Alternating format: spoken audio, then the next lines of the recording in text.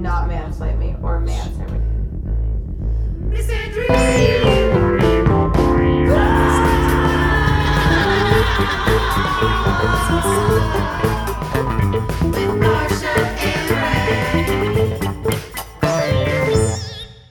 Hi there. Welcome back to Misandry with Marsha and Ray. I was going to say and Ray. Okay. It's weird. Okay. Welcome back to Misandry with Marsha and Ray. Yes. Look, we're bright. We got it right. I'm Ray Sani. I'm Marsha Belsky. And we are the most wonderful misandrists on the planet, here to talk everything with you from our militia in the woods. Yes, broadcasting to you live from a militia in the woods at an undisclosed location from our basement prison, the Friend Zone. Yeah, it's been a couple of days since we got to talk to you. We're going to try and make Tuesday a regular day. Don't hold us to it so fast, but we want to be talking to you regularly. We're still pieces of shit, but we're trying. We're really gonna be regular as you want to be. Yeah, regular is always mad fiber and Metamucil and shit like that. As regular as starting on the 15th of every month. So we're going to do tonight's episode, and then we're going to do a feedback-esque type episode to release for y'all later in the week. And I'm really, really excited to finally get to address some of the stuff that y'all have sent to us and wanted to talk about, because we do see you and we appreciate your engagement. Right. And without you guys, we're just a couple of crazy women screaming to ourselves in the woods, And that's fine too, but we'd like more people in the woods yelling with us. A bigger militia usually helps to win the fight, And we definitely need the resources out there, because we need spies. We need all sorts of people on the ground, We have a lot. I'm trying to train one of those big circus elephants right now, okay. But not in an abusive way. I don't want PETA to get on the militia. I absolutely respect animals. But we just have an attachment. It's a female elephant. And so she's going to fight for the militia. And I think that's going to be huge for us. Huge. It's been a couple of days since we recorded last. Long week. The second scariest thing to happen this week was we were probably going to get in a nuclear war with North Korea. Isn't that crazy? That's the second. I mean, I guess you can't really rate how scary things are, but. And then it was we were all scared about that. And then we had this attack in Charlottesville. Right. What was so crazy is I write for the President Show, obviously, which kind of hinges all of its humor on Trump and political wahala, as Nigerians would call it. Mm-hmm. And we're off for 2 weeks. We were off last week. We're off this week. And on Twitter, one of our EPs was getting so frustrated at the way journalists were questioning Trump really tepidly and not strongly enough. Mm-hmm. And Anthony, who's the host and an EP, was Jason, write all of these notes down for when we resume filming. And then Jason writes back, we'll be filming 15 to 18 crises from now, though. So seriously, I don't know how relevant that's going to be. You guys it'll probably be so far past Trump not denouncing white supremacy by name, but then denouncing the guy who resigned from his board for him not denouncing white supremacy by name. We'll get to that. That's the CEO of Merck. But just so you have an understanding of what we mean by the crisis in Charlottesville. So Charlottesville, Virginia is a small-ish college town where the University of Virginia is, and University of Virginia is a prestigious, fancy college university founded by Thomas Jefferson.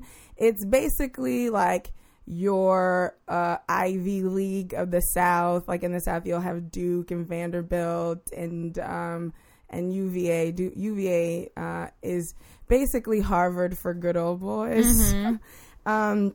And so at UVA, there have recently been some racial incidents. There was last year a kid who vocally supported Black Lives Matter. He claims that he was attacked outside of a bar near campus because he was black and didn't have ID.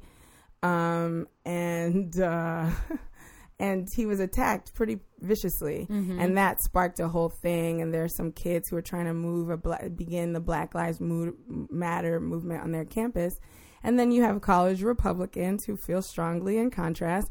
And the most recent big deal controversy about Charlottesville is that there are statues of Confederate heroes, and I use heroes in quotation marks, namely Robert E. Lee, that were in Robert E. Lee Park. And a group of people got together, decided that they wanted to have those statues taken down. And there was a fight about it, a kerfuffle about it. There's a stay, if I remember correctly, on the ordinance. So there's still time to debate whether or not the statues come down. But there are some people who pretend that they're heritage, not hate, who started to make a big kerfuffle about taking down the Confederate statues. And, you know, white supremacists and alt-righters and neo-Nazis got their hand on that story and planned for a rally for Saturday morning. But they showed up. Unite the Right. Called Unite the Right. And they showed up actually on Friday night wearing fucking cornball-ass white polo shirts and khakis with tiki torches. Tiki torches. And this picture is familiar. They did something earlier in the summer, but this time they came armed. They came with a militia of people who looked like the cops. And we get so much shit for our militia, and it's like, okay, first of all, we're at least likable. We're likable. And we'll get into it later, but there was an escalation of violence and what seemed like an inadequate police response. But the police actually said, and so did the governor and the mayor of Charlottesville, basically said this militia was better armed than the 1,000 police officers that they had ready to work at the time, which is a horrible, horrible thing to think about when considering the militarization of the police and, you know, the militarization of private citizens, because, you know, I don't think they should be having like all kinds of crazy assault weapons and stuff. Yeah. But anyway, Humvees like going down the neighborhood road. Yeah, it's pretty insane. But so yeah, it was a college town, and some college Republicans were part of this protest and all of this stuff, and it turned wild crazy on Saturday morning. Lots of fighting with counter protesters. I saw photos of black people, white people, just all these what people have termed leftists getting fucked up by these rowdy white supremacists. There's a photo of there's 4 black men being beaten in a parking garage, and then Shaun King tweeting about their assaulters trying to get them arrested and caught. And then the man who drove into the crowd, where it's like all of these people that we've been seeing them being radicalized in these crazy right-wing spaces online, and they all came together to literally unite themselves that day. They called it Unite the Right. So what happened was the governor saw that it was getting wild crazy, and at around noon on Saturday afternoon, he called a state of emergency, and basically everybody in that park was ordered to disperse so they'd go to jail. And in the chaos of everybody trying to get out of the park, an Ohio guy, 20 years old, pro-Trump white supremacist, just barrels his car through a crowd of counter protesters and backs up, does it again. That was what the story on the ground was. Yep. So he killed a young woman, a 32-year-old woman named Heather. I can't remember her last name. I have it. Hold on. And injured 19 other people, which is, I don't know. Is that domestic terrorism to you? I feel like that's domestic terrorism. Her name's Heather Heyer. Hi, Heather. Heather. She was there with a group of her friends who were a bunch of young lawyers mostly, and it's just, you know, really sad. The last thing she put on her Facebook was, if you're not outraged, you're not paying attention. And then she was killed, and one of her friends broke his leg and actually saved his fiance's, potentially his life, by pushing her out of the way. And there was, all these stories like that. The really horrific photo of there's a man that you can see like flying in the air. That's who that is. He pushed his fiance out of the way right before. And luckily, thank God, he only broke his leg, but he was friends with Heather and they all came together. And yeah, it's horrific. I mean, the story on the ground that I read that was being passed around today of someone who was injured was saying that, those were all the people that were walking back after they had essentially accomplished their goal of kicking the white supremacists out of the park. And the white supremacists, like you said, have been violently threatening people the entire day, and it's just, this guy was decided, and there have been videos from earlier in the protests of white supremacists being maced and other white supremacists saying to them, don't worry, we're going to kill them all. Wow. There's videos of that, and there's pages online of them telling people to bring weapons, but we're not there to incite violence. Okay, sure. Well, Virginia is an open carry state, and here's evidence of why that's a really ridiculous rule, in my opinion. But two, it's all bad. It's all bad. The idea that, so one, I just want to call out the lie of white supremacy that says that supporting Confederate heroes is about heritage and not hate. Because I don't understand how, in defense of what ultimately were traitors to the Union, in defense of celebrating them, you brought Nazis and self-named white supremacists out. Richard Spencer is not the guy you want to be defending your quote unquote heritage. Okay. That's one. And two, these people were violent with intention. I want you guys to know that every time a Black Lives Matter march starts, every time a pro social justice march starts, I'm telling you, there's not a militia there. Right. There might be some people who come aggressive because when you mad, you get aggressive, especially if you think that the police state is violating you and your people with regularity. But I promise we don't show up with militias pretending to be police because we disagree with the actions that the state have been taking. So there's always this equation of, I've seen it happen so often, especially online. Black Lives Matter is a terrorist organization. They're anti-cop. They're pro-violent. You'll never see any person organizing Black Lives Matter corralling a militia of people to say, this is how we're going to take down the government, okay?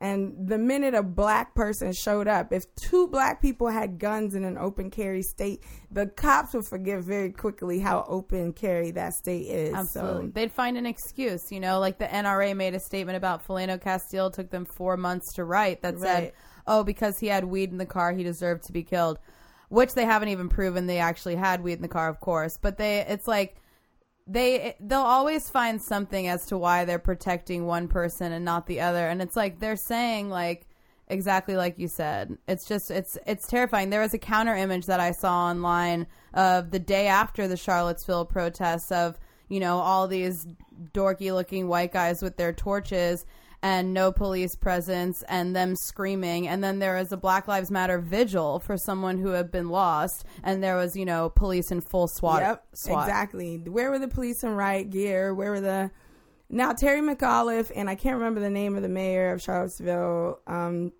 but they were saying that they aren't equipped to handle that kind of gun presence. Right. But I also want to note that Charlottesville is about 60% white, and it's a college town for fancy kids at UVA.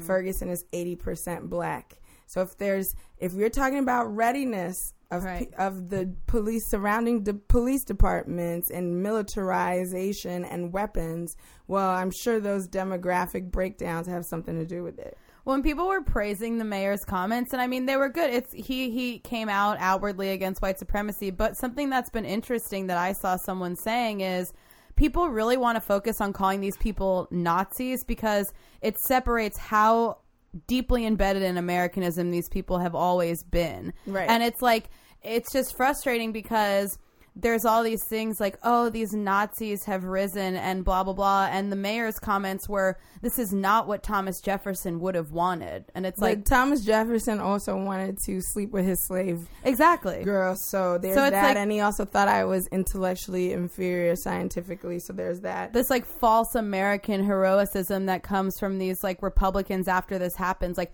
we stand against white supremacy. This is against everything we believe in. And it's like, but yet it's everything you vote for. Right. Well, so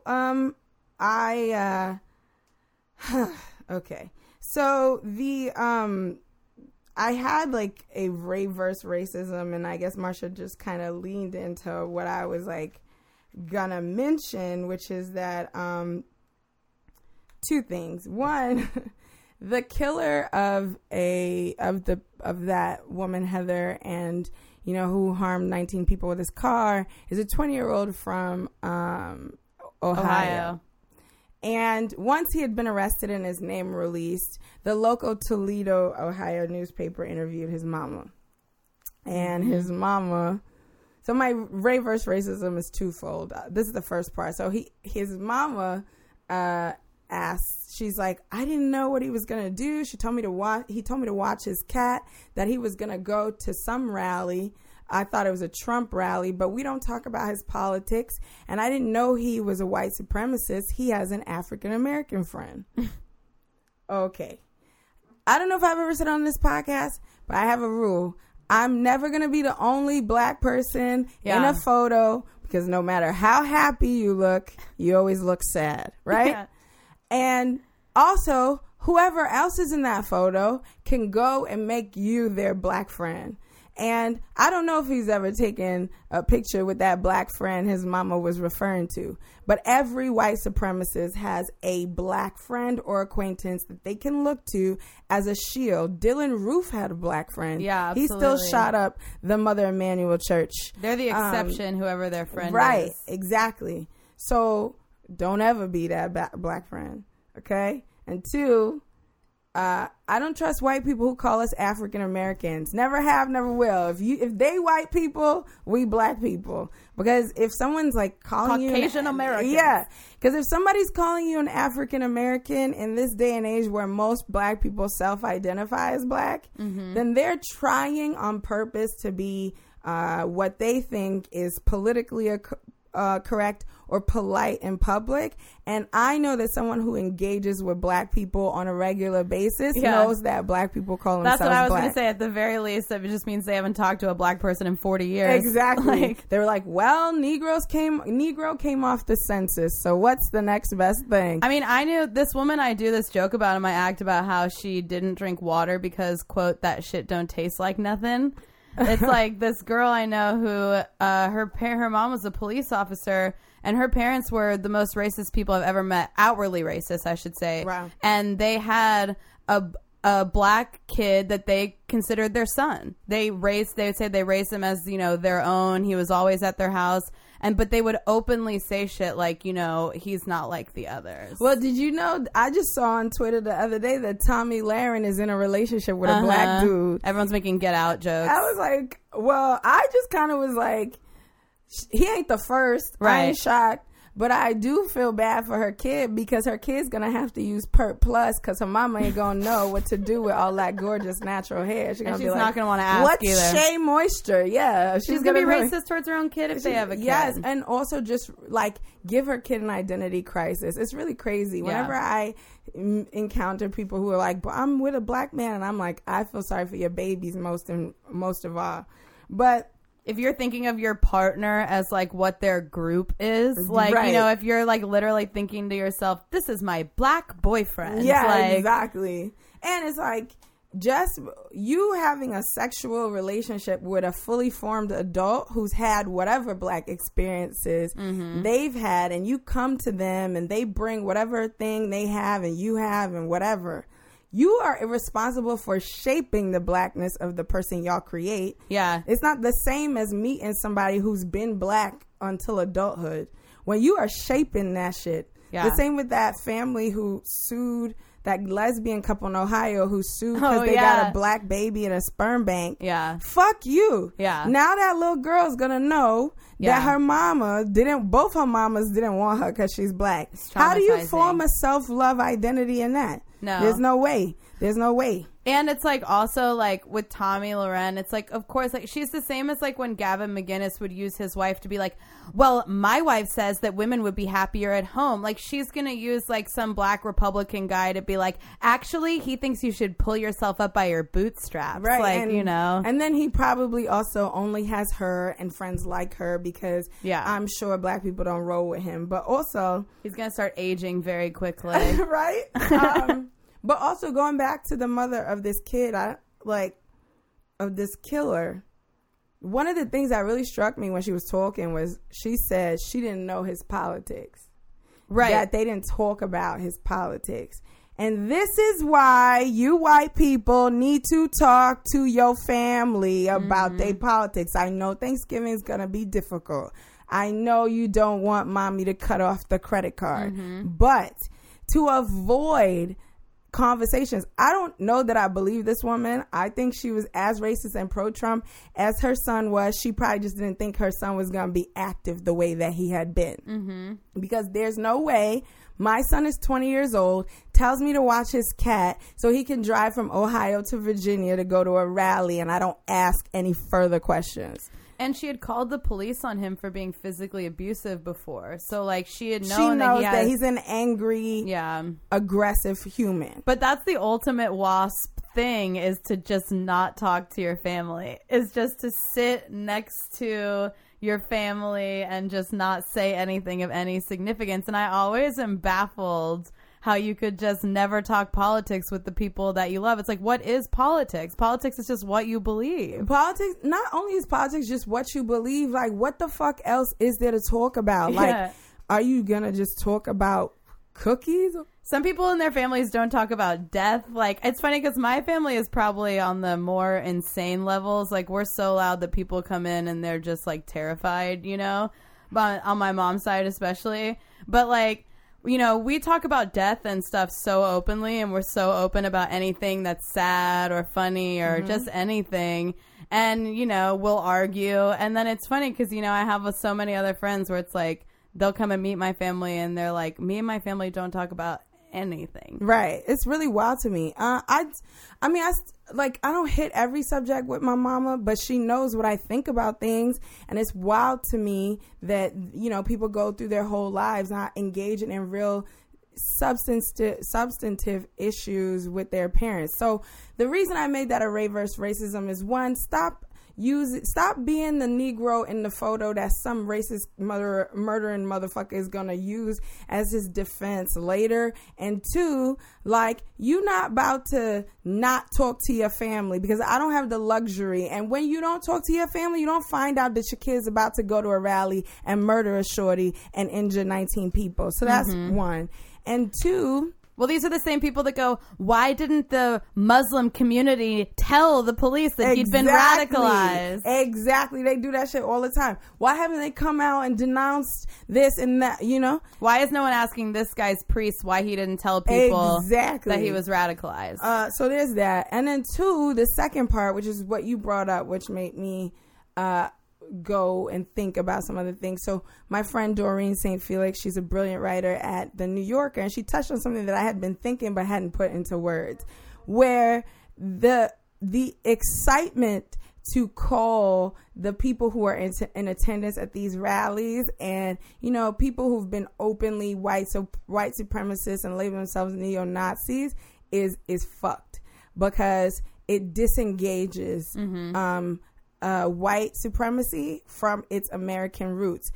First, it's a little known fact, but actual Nazis in pre-World War II and during World War II shaped a lot of their rules and segregationist policies around Jim Crow laws. Yeah. Like, they had people research American laws and American segregation and applied that shit over in Germany. So that's one. So even if you want to assign this unique type of racism to Nazis. Well, the Nazis came and got it from us, so it's circular in that regard. It's a cycle. And then secondly, the Confederacy existed before Nazism, and these Nazis, quote unquote, are going to protect a statue of Robert E. Lee and their Confederate heritage. We need to stop making it seem as though this kind of open, aggressive white supremacy is foreign or unlike us. I saw so many tweets, even Ellen, and I had to quote tweet her and be like, girl, is this America? Is this what America has become? Donald Trump has? Nah, yo, it's been America, and it's an insult to us, you lazy white liberals. It's an insult to us black people who've been telling you the truth for years, and you've been gaslighting us, undermining us, not taking us seriously about the extent to which this shit exists. And you say, wow, I can't believe this happened, or you blame it on Donald Trump. No, it never went away. It's just emboldened. It's emboldened now, but it's emboldened in the sense that you guys figured out how it was somewhat impolite to be shitty to us in public, but you still did it with policies or calling Obamacare and shit like that, coded dog whistles. But Trump said, fuck dog whistles. 62 million Americans got excited about that shit, and then they're talking openly again. But there's nothing about the rhetoric that happened yesterday and Donald Trump's unwillingness to denounce that shit. Nothing looks un-American about that. Well, that is the most American. Yeah, they want to act like they haven't seen it themselves behind closed doors. Ellen DeGeneres is in Hollywood. There's no way that she hasn't heard overtly racist things, racist people, and I bet the people around her call themselves liberals. It's a way to distance yourself from oh, I would never be these people at the rally. And it's like, but people you work for and with and have helped out, they would be, and you've seen it. And we've all been I've been in those private white spaces where you hear exactly how people talk. And to deny it is to act like you said, like we're a completely other thing. But white supremacy benefits from these people. So who remain quiet and complicit. Yeah. And also the people who are out there protesting, you're the one benefiting. Right. And then there's this other thing that happens where when you say this is not us, that's a white luxury, because every time black people do anything, it has to be us. Every time Asian people do anything, it's them. Anytime Latinos do anything, it's them. Ask some white person about the Puerto Rican Day Parade, and they'll run you a litany of racist ideas about what that parade does, what it stands for, and who attends it. Yeah, that's just one event, and it's actually not even a bad event. There was one terrible incident about 10 years back, got played over and over on the news in New York, and that's the stigma it's been given.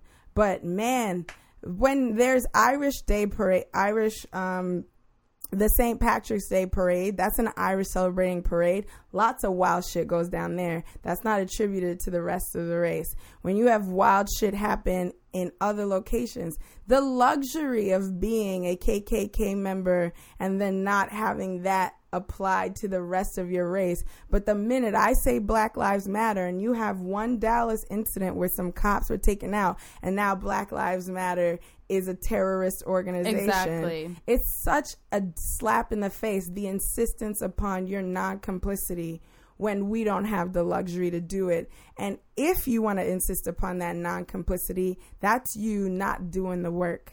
Because you should feel a sense of responsibility, not just for the fellow white people, but for society at large, in that you want to move so aggressively to fix it. Yeah. And they really, it's like they've earned the privilege to be detached. We've seen a lot of that during the election where they're like, I can't believe this is happening.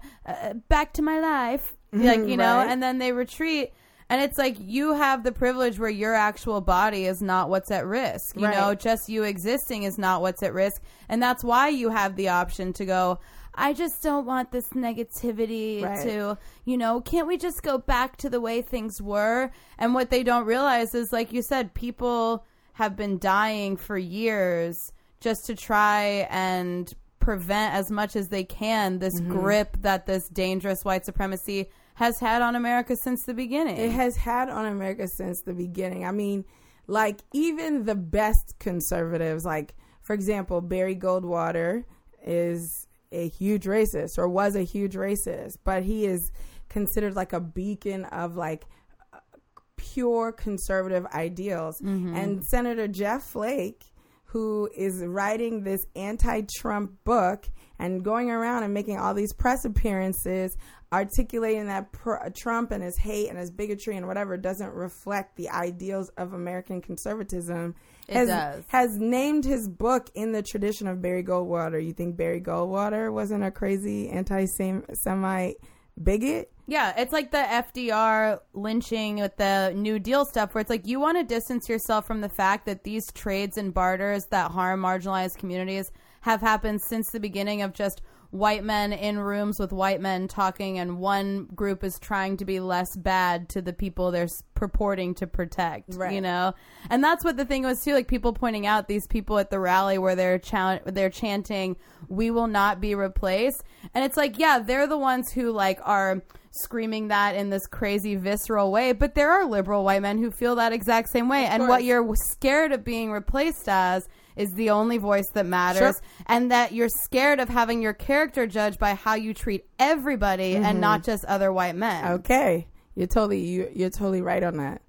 And then one more thing about in my reverse racism rant was there's this thing that's been happening a lot on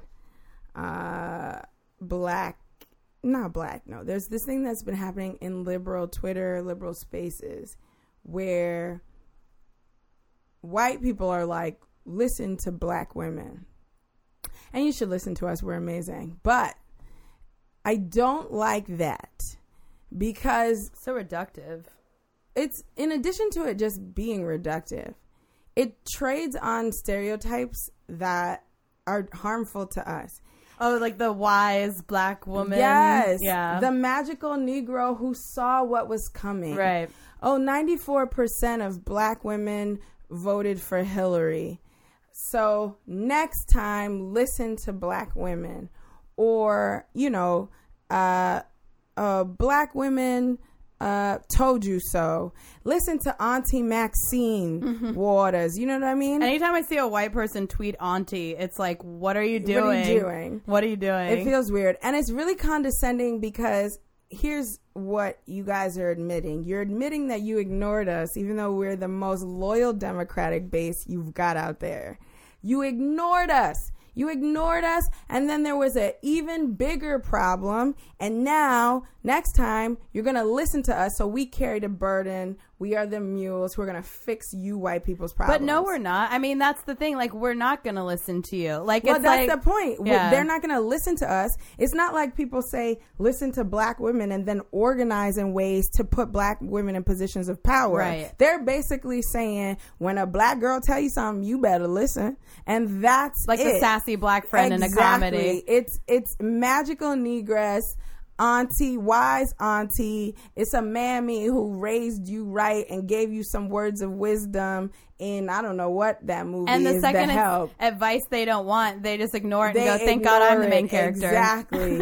And so it's like, don't condescend to me that way, because if you genuinely really did want to listen to black women and you did want to heed, yes, not only would you do it, you would lift their voices. Every time a white person I've seen says, listen to black women, he don't point out no black women to listen to. He's just like, yeah, they told you. And then what? How are you empowering this black woman? Are you financing a black candidate? Or are you putting your political resources behind one? Or are you just passingly giving us lip service that won't amount to anything? Are you empowering us? When you say listen to black women, and then the leader of the Democratic Party says, oh, we are not going to not fund anti-choice candidates, right, then you're not listening to black women, because when abortion is limited, black women and women of color suffer the most economically. Mm-hmm. So how is that listening to black women? Yeah. Or is it some shit you say when Donald Trump says something that shocks even you? Yeah. And then you toss back that little platitude and then keep moving how you moving. Mm-hmm. The black Democratic leadership don't look any different than it did. And even the most left grassroots organizations don't look any browner than they did. They have Nina Turner, who, I don't know, she's just, in my opinion, a Bernie Sanders, I don't know, puppet. It's very bizarre. She just repeats what he says. Every group seems to be like, listen to black women when they're lending their voices to help you get votes, and then it's like the second that they're not, it's like, well, you know. And it's also so reductive too, because it's the same way how, like, you know, black characters on TV shows aren't allowed to be flawed or successful. Right. So it's like, you know, when you have a black candidate, it's white people being reductive in the way where they don't allow them to have flaws, and they also don't allow them to be criticized. Like, or they don't allow them to be human. There's this purity of blackness. There are all these stereotypes of public black presentation. There's a purity, you know, wise, magical Negro, or there's thug, that dangerous stereotype, you know, ghetto and black, or there's thankfully scandal and insecure, which are relatively new things, and even those have their own issues in them. But yeah, I just wanted to get that off my chest, because it was really, really frustrating me. Like, yeah, I'm right, because I know what oppression looks like, but also don't give me some like bullshit ass platitudinous nod to my clairvoyance. You should have been listening to me for a long time, and it didn't have to hit the fan the way it has before you should have acknowledged that my voice is one that's valuable. Right, like listen to the Jews 5 years after the Holocaust is over. Thank you so much. Oh, thank you. Listen to black women. It's so frustrating, because there's a lot of reductive things like that, and there's no nuance allowed. And then you have people being like, thinking something's cliche before they've even fully understood where it comes from, where the root of the phrase "listen to black women," what it could mean in a deeper sense. Right. It gets so old before it's even understood by anybody, you know? And it's just insane. It's so well, if you did your Ray versus racism, should I do my Crush Men Monday? Yeah, go for it. I wish I had more energy, but that Charlottesville thing is really wearing me out. It is. I always think back to what you said. I think the first episode we did, it's impotence. It's just so impotent, and it's so hypermanic how this stuff happens. And it is Trump specifically, but it's also just, you know, with like modernity, time and the speed of things has been exponentializing. And now we're at this point where politics was getting quicker and quicker. And then we get social media, and then we get Trump. And now, like you said, like it's so quick that by the time you even get back to your show, you're going to have 13 scandals. And then that, of course, is part of the process to overwhelm and exhaust us and to barely hold on to all the things, you know. That's why, I mean, not as an excuse to the journalist necessarily, but it's like when he won't allow questions and you only have 2 seconds, you have to remember all the things he's done relating to what garbage he just spewed stream of consciousness, you know. I can't imagine listening to Trump speak. Did you see his call with the president of Guam? No. Oh my God. There was a transcript of his call to the president of Guam a couple days after all these threats were happening. Yeah. And it's insane. He only gets to the fact that North Korea is even going to bomb them halfway through the call, because he's going, and you know what? Let me tell you, Mr. President, you're famous over here. I don't know if he's the president or the prime minister or what. He's like, you know, it's a territory of America. He's like, you know what? You're so famous over here, and tourism in Guam is going to be way up. Oh, really? Well, there's an active bomb threat from North Korea. Tourism in Guam is going to rise. Yeah, he's a joke. And I didn't even get to watch Game of Thrones last night to get all this. I'm so mad you didn't, because for those of you who don't know, Ray ships Cersei and Jaime. That's the only 2 people she cares about making out on screen. They're both hot. You know, it's hot twincest, I will say, for twincest. last night's Game of Thrones was great. You have to watch it and text me right after you do. That applies to all of you and Rafat. I'll watch it tonight. Okay, good. Please. Because I was so excited to talk to your take. Because also, Ray hates Daenerys, and I started calling Daenerys a crazy cat lady. Because the way she talks about her dragons, she's like, they're my children. These dragons are my kids. And it's like, in real life, I don't think I would like you. No, Daenerys is like typical, like... I love cats. Don't get me wrong. Daenerys is white feminist TM, where it's like, oh my God, I'm fighting for the liberation of everybody. But basically what she's trying to do is liberate slaves so that they become her servants to help her take over her land. They had no idea about. They have to bend the knee. She feels so entitled to because my daddy had it first. Yeah, she's like, so my daddy was crazy, but he did like leave me these dragons. And I mean, is that reason to own anything? Exactly. My Crush Men Monday. There's been a few frustrating things. Like I've noticed how it's crazy because, you know, women can't even exist in spaces around men just in our own bodies without some men saying, you know, we deserve harassment or just being harassed. But then when you try and create your own spaces like the women's only screening of Wonder Woman, or I was reading about in England, there are these women's only swimming lessons, which of course makes sense because you're like half dressed and there are women who are like, I just don't want men around. Train cars in a lot of places. Right. Women's only train cars. I think I saw one in China. And it's crazy because then when you do things like that, because you're like, okay, you don't let us exist in public without being harassed by you, and then you try and create your own spaces and men claim harass or discrimination. And so the Alamo movie theater that did the Wonder Woman only screening, like basically months later, for I don't know why, issued an apology and said that they would do things different. That's so corny. Because this guy like sued them or something. And it's just sad because it's like these people then feel like they have to cover their tracks like, oh, I guess we are sorry and blah, blah, blah. Well, I don't know what gender is because that's a Title IX situation. I'm not particularly knowledgeable on Title IX stuff. But I do know that that civil rights law identifies protected classes, and white men are not a protected class, right? And that's what they're mad about. They're like, they were the ultimate protected class, so now they see these things that have been given to try and make up for the foundation of America. They now see that as discriminatory because they might not be the only voice, like we were saying earlier. Well, that goes back to the analogy you gave last week where here's a huge disease, right? And the solution or the attempt to weaken the problem is a vaccine that somewhat resembles that disease, but is a weaker version of it, right? All with the intended goal of killing off the disease in the first place.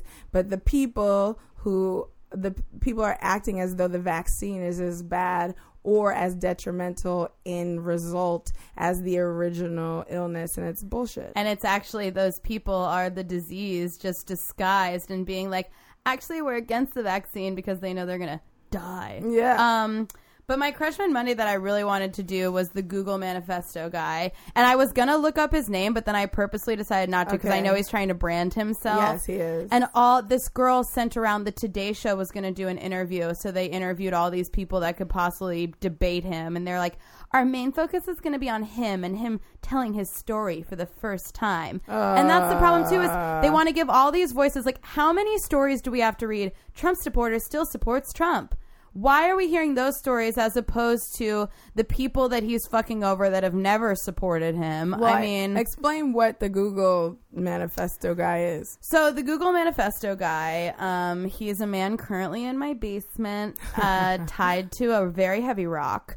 But he basically sent around an internal memo while he worked at Google, and he was an engineer, and he was saying that because there have been efforts to even the Silicon Valley, you know, type of companies, especially in engineering jobs, there's a severe lack of women. So there's been efforts to hire more women, to hire more diversity. And he was basically saying that takes it against being a meritocracy, which is like we were talking about last time, where it's like white men always claim they want a meritocracy until they're losing in that meritocracy. And then all of a sudden it comes out that that's not what they wanted at all. Right. And so this guy, of course, it comes out, he's saying basically that this takes away from who's actually qualified. Turns out he only has a master's in engineering, whereas most of his peers have PhDs. He lied about it, right? So he lied. So he's not even as qualified as many of his peers, probably female or non-white peers. So then he did this whole internal memo. He got fired, and now he's trying to brand off of being a martyr. And he had posted this picture of himself wearing a shirt that says Gulag, but it's spelled Goolag. So it's like, oh, you're equating being fired for talking shit about work at work to being forced into a Soviet labor camp. And that's how you realize how persecuted these men truly have to feel, which there was that really viral thread that went on right after Charlottesville, where it's like, imagine if these people were actually persecuted. Imagine if you were kicked off of a flight because your polo made someone uncomfortable, you know, things like that. And it's guys like this who I'm like, my thing that I couldn't stop obsessing over in my mind is, what a luxury to be a man, to be 81% of your field, because I looked it up. 81% of Google's technicians are men. So that's engineers, that's people doing the tech side. 81% are men. To be 81% and feel persecuted, feel excluded, feel like you might lose your job. And really what you're scared of is that if it becomes a true even pool and there's no culture of harassment that might persuade qualified women away, there's no idea that like, he thinks that they're hiring women and people of color just because they're that. And it's like, Google's not going to hire people to work for them that aren't qualified. They're not going to. But really, it's that you don't have the in because you met the guy at the urinal, or maybe that in's not going to work for you as well as it would have before if they're trying to hire with more diversity. Because that's what these guys don't understand. It's like, you get the job because you shake the guy's hand and he doesn't think twice about it. But he's not going to look at a woman and think this is someone I want to hire off the bat. That's not how they see us. Like, of course. Even in comedy, I'll be assumed to be the girlfriend. And I've had to tell my boyfriend, when you introduce me to other comics, you have to say, this is my girlfriend, also a comedian. You can't. And it's like, I'm not networking, but they will assume that I'm not a comic. Right. You know, you have to let them know. Whereas like, when I was dating a non-comic, we would go places and there wasn't a single person that didn't ask him, oh, are you a comic? And it's because he was with you? I hardly ever get asked that. And when I do get asked that by men, I really appreciate it and notice it. Because whenever, like, there was some, like, pretty big club comic and I was just kind of hanging out and he just said to me, oh, are you a comic? And in my head, I was like, wow, your assumptive piece of shit level just got cut in half. Like, because just by asking me what you asked the 5 men sitting next to me, because it happens so rarely. Like, I was hanging at one of these big clubs. I guess I won't name it by name. I mean, they're not listening, but like, I was sitting there and it was like the woman who books for them went person by person. And it's not New York Comic Club, I have to say, because I love the woman who books for them. So I have to make that clear. But she went 4 people next to me. 2 of the guys weren't even comics. Are you a comic? Are you a comic? Are you a comic? Oh, hey, how you doing? Walks off. I'm like, wow. And then I can't yell after them. This is what they don't get. I can't yell after them. I'm a comic. You know what I mean? Because I look desperate. I look weird. I look like I'm trying too hard. So these guys are like, you know, they have all this advice for comedy, like, just do this, just do that. And it's like, okay, but just hanging is not the same for me and you. Because, like, men will comment on my looks if I'm just sitting there. Sure. You know, there's so much that goes into it. Like, one time, God forbid, I made this, like, purposely ugly face at this dude, and I'll never forget. It's like, he didn't talk to me for a week. Like, you know, crazy. I made this, like, where you give yourself the purposeful double chin, you know, and he, like, looked like he wanted to barf and, like, wouldn't look at me for, like, a week. That's insane. You know? And I'll tell you who it is after, and you'll laugh. But, yeah, so the Google Manifesto shit pisses me off because, of course, he gets fired. And it's like, okay, if I'm sitting there talking shit about my boss and my boss is right behind me, I'm going to get fired too. Yeah. But his whole thing is he was just spreading the truth. And these guys are always going to make themselves martyrs. But what really makes me upset is that he's going to make a career out of this. You know, just like the Kim Davis woman who denied gay marriage. Like, they make these careers and the media feeds right into it. Well, so I saw someone on Twitter post because he got an op-ed in Wall Street Journal. Yes. And a woman posted, she's like, yeah, this is white male privilege. You send a sexist, racist manifesto to all the people in your organization. Right. And you get fired. And you get to whine about it in the Wall Street Journal. I mean, it's insubordination at the very least. Can you imagine if a woman sent out the same thing, even making valid claims about feminism, she would probably be fired. Yeah, I mean, I think that Google did the right thing. I actually had like a bunch of thoughts on the Google guy too. So he's not my crush man Monday because that's all you. But I want to buttress. I want to buttress your point. So the thing that really frustrates me is there's this thing about white maleness that presumes its objectivity. Yes. Always. They're always reasonable and detached and removed. So they're always benefited the doubt as it relates to rationality or, having access to information. And what he was doing was peddling a lot of, I don't know, I might have mentioned it in passing before, but I'm very skeptical of evolutionary biology and evolutionary psychology because what you find is men who receive data and skew it in a way that propagates whatever sexist, male dominating version of the universe that there is, right? Anytime white men are talking about genes, you got to be a little... Yes, every time a white man talks about selectivism and survival of the fittest, I get nervous. Yeah. I remember there was an incident before where Marsha showed me, like, on our first, way back, we did a version of Misandry with Marsha, and I was her guest, where she showed me some footage of a female snake being chased down by a bunch of male snakes. And I was like, she's getting raped by 1,000 snakes. And it was presented as though she was getting raped by 1,000 snakes. That is true. I didn't just make that up. It was David Attenborough being like, she can't get away. But I'm like, what if she wants to get fucked by 1,000 snakes? I loved that. You're like, who's to say she's not just having a great time? Yes.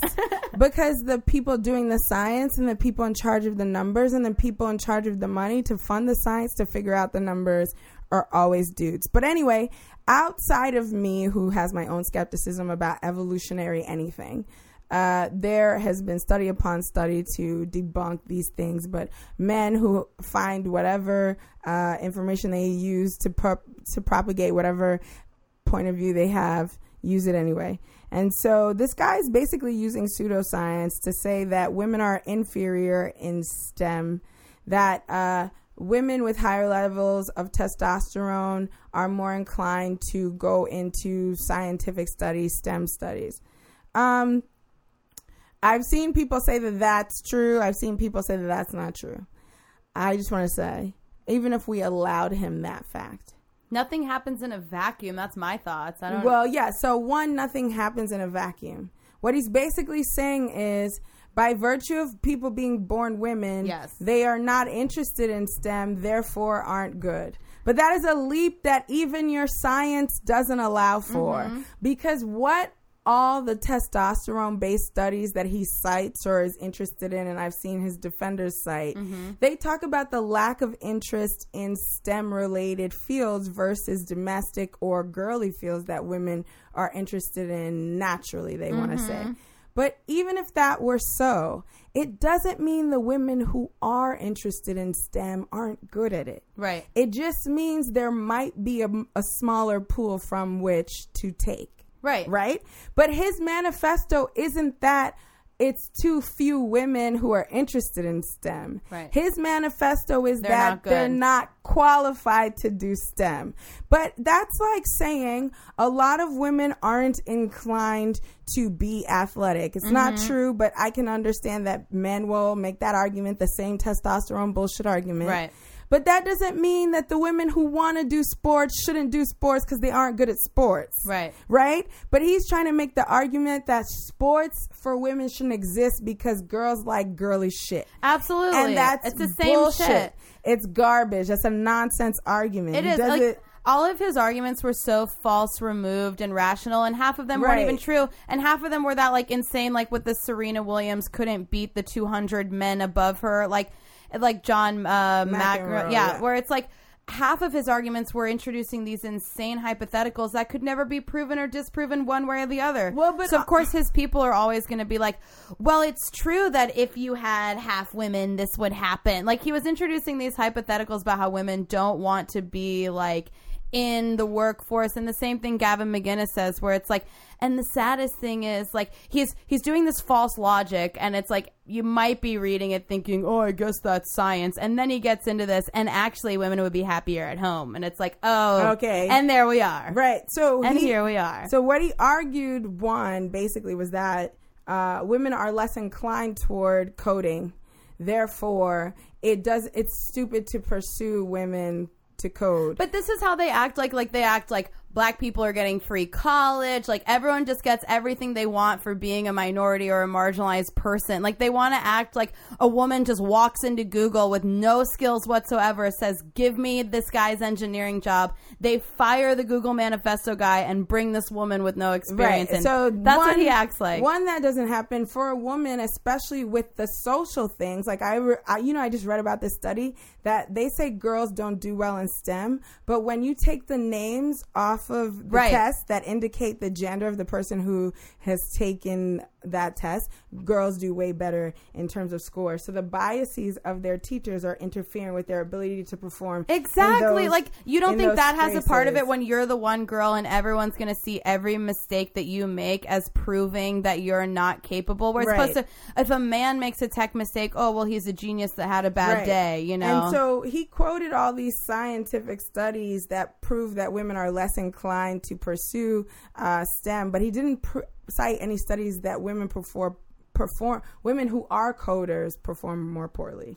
And they act like it's not harassment. Like he knew that the people who were going to be reading this were his fellow tech people who, 19% are women and people of color. And what he's telling them is what they keep reiterating, which is you don't belong. Exactly. And so he didn't account for the fact that shit like this affects the performance of women when you finally let them in. And they know they do. It's like we were talking about last episode where it's just like, what they're really screaming about is that they want the ability to make you feel afraid. And if they lose that ability, they feel like they have nothing. They have nothing. Exactly. So just for the record, women with female mentors perform better in school and in the workplace, and black students with black professors and mentors also perform better in the school or in the workplace because they have people who have moved beyond biases that come from being outside of that group, and also they can believe in their career potential because they are seeing somebody who's there. But also,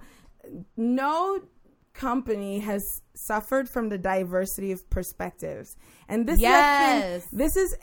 this is also a scientific truth that people like him don't like to cite. They really don't like to acknowledge. When there is a diversity on the board, when there's diversity in the leadership, when there's diversity in upper level management, always the company does better or becomes more innovative, because there is nothing wrong with having somebody who sees the world a little differently from you combined with your technical skills. And someone who thinks that they're that clever, missing that ain't shit. That's what the main thing is. Like, that's why it's such a harmful thing that these white men who are in charge see themselves, or not even in charge all the time, they see themselves as removed and rational, when it's like, actually thinking that and not allowing it to be a true meritocracy because you'd be afraid that you can't compete makes us way more mediocre than we have to be. There's no such thing as a true meritocracy. Exactly. It's never going to be separated. It's like there's no such thing. We aren't all starting with the same talent. Right. I mean, even biologically speaking, the idea that you think that your biology and your God-given quote-unquote talent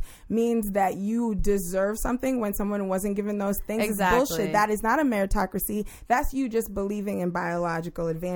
And their identity his identity would unravel. Like, that's the whole thing, is that he instead just They double down, they triple down, they quadruple down till they're standing with tiki torches outside of a fucking Robert E. Lee statue, which we didn't even get into. I'll link in the thing because I went to Robert E. Lee Elementary School in Tulsa, Oklahoma. And now we're starting petitions online to get the name to be changed. And I'm seeing all the backlash, of course, from people in Oklahoma. Like I said on other episode, Oklahoma was nowhere close to being a state in the Confederacy. Why do we have an elementary school named after Robert E. Lee? And it's because the Southern people had so much power in the cultural reconstruction and the telling of the history that we were fed this lie. Robert E. Lee was a great man. He was against slavery. He was actually even against secession. He just fought for the South because he was a loyal Southerner. Right. So this myth is now only recently being exposed, where there's an article I was reading today about how, of course, Robert E. Lee was not any of these things. He went and captured slaves himself during the war. No, he loved slaves. He loved slave owning. And also, this is the most important part,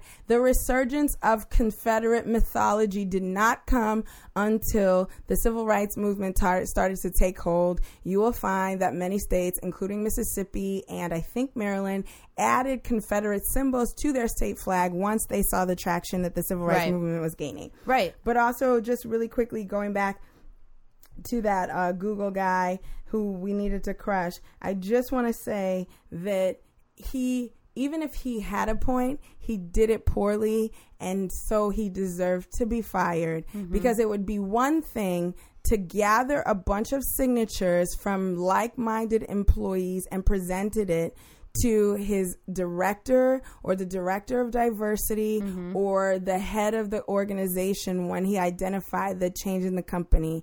What he did was send a screed that he masked as a rational memo, but really he was ill in his feelings and wrote some shit and sent it to everybody. Based on conduct alone. Yeah, you're emotional. Yeah, based on conduct alone, you not shit. You didn't deserve to stay there. You created a hostile work environment rather than going to your directs and your supervisors to complain about a change in policy you disagreed with. And also, again, there's never any problem with diversity, even if you think the person doesn't have the same qualifications you do, which is why when Sonia Sotomayor talked about the fact that being a Bronx Latina who grew up poor made her an amazing addition to the Supreme Court, people were so mad about it. But if you've read her dissents and her comments on shit like criminal justice reform and women's health care, you would know that perspective was needed, because perspective is always needed. And that's what they're fighting so hard against, is they were like, we've technically always allowed you your point of view, but you weren't supposed to be able to actually affect change. Exactly. So that's why we're going to paint you as violent, even though you know that one death on your hands is going to mean the end of, or, you know, the challenging of a movement, whereas we can kill as many people as we want and just keep going and going, pretending to be victims. Right. You know, it's frustrating. So meet us in the woods. We have our militia fucking ready to go. Do you have anything fun that you want to plug? I have. My band Free the Mind, we have our music video coming out really soon. It's very poignant. It's about older white men. It's going to be a really funny video. I'm really, really excited. We just saw the first cut, and it'll be out by the end of August. So look for that. And I'm excited to get to the emails and everything and all of you guys' feedback, because that's been the coolest part, is just imagining, you know, lining up just thousands and thousands of women in the woods, you know, and some men, male spies. You know, we're going to have some really, really great male spies that are going to go through a series of tests that last on average 5 to 6 years. It's a long test. It's about 90,000 questions. I'm glad. So, I'm Ray, obviously. I'm a writer on The President Show. Yeah. So when we come back, I think our first day back on air is the 21st. Please get to watching. We're going to change time because Comedy Central has a new fall lineup. So there will be a time where we move to midnight on Thursdays, but at the moment we're 11:30, and I'll let you know when we are at midnight. And, you know, every Thursday at 7 a.m., my Girl Code Snapchat episodes get released, so please come check those out. And listen to us. Engage with us on Twitter. We love it so much. Use the hashtag Misandry with MR. We're in the business of, I promise, putting together a PayPal so you guys can donate to us, because some of you wonderfully generous people have asked where you could, and we'll get that together. And then we're going to work on getting you guys a Facebook group so you can hate men in a really great safe space, and we'll hate men there with you. But for the moment, use Misandry with MR as a hashtag to discuss the show, and just hit us up. I'm at Raysani, Marsha's at Marsha Belsky, and just let us know what you're thinking and what you think about what we've just talked about. Exactly. We love to hear from you, and we're all just hanging in there. We're trying to just live day to day, and these voices around us of these men physically disturbing, and it's hard to cross the street every time you see one. I get it. I understand. Blow a whistle every time. Mace indiscriminately. That's hilarious. I can't wait. Like we were talking about science, I can't wait until we finally have only women in science, because we're going to do so many things. I have an idea for a whistle that blows every day for an hour, but only men can hear it, and it's called What Whistle? What whistle? What whistle are you talking about exactly? I'm not sure that I understand. So be on the lookout for our next episode, which is just a feedback episode and a couple little notes from the militia. So talk soon. Bye. Do not mansplain me or mansplain me.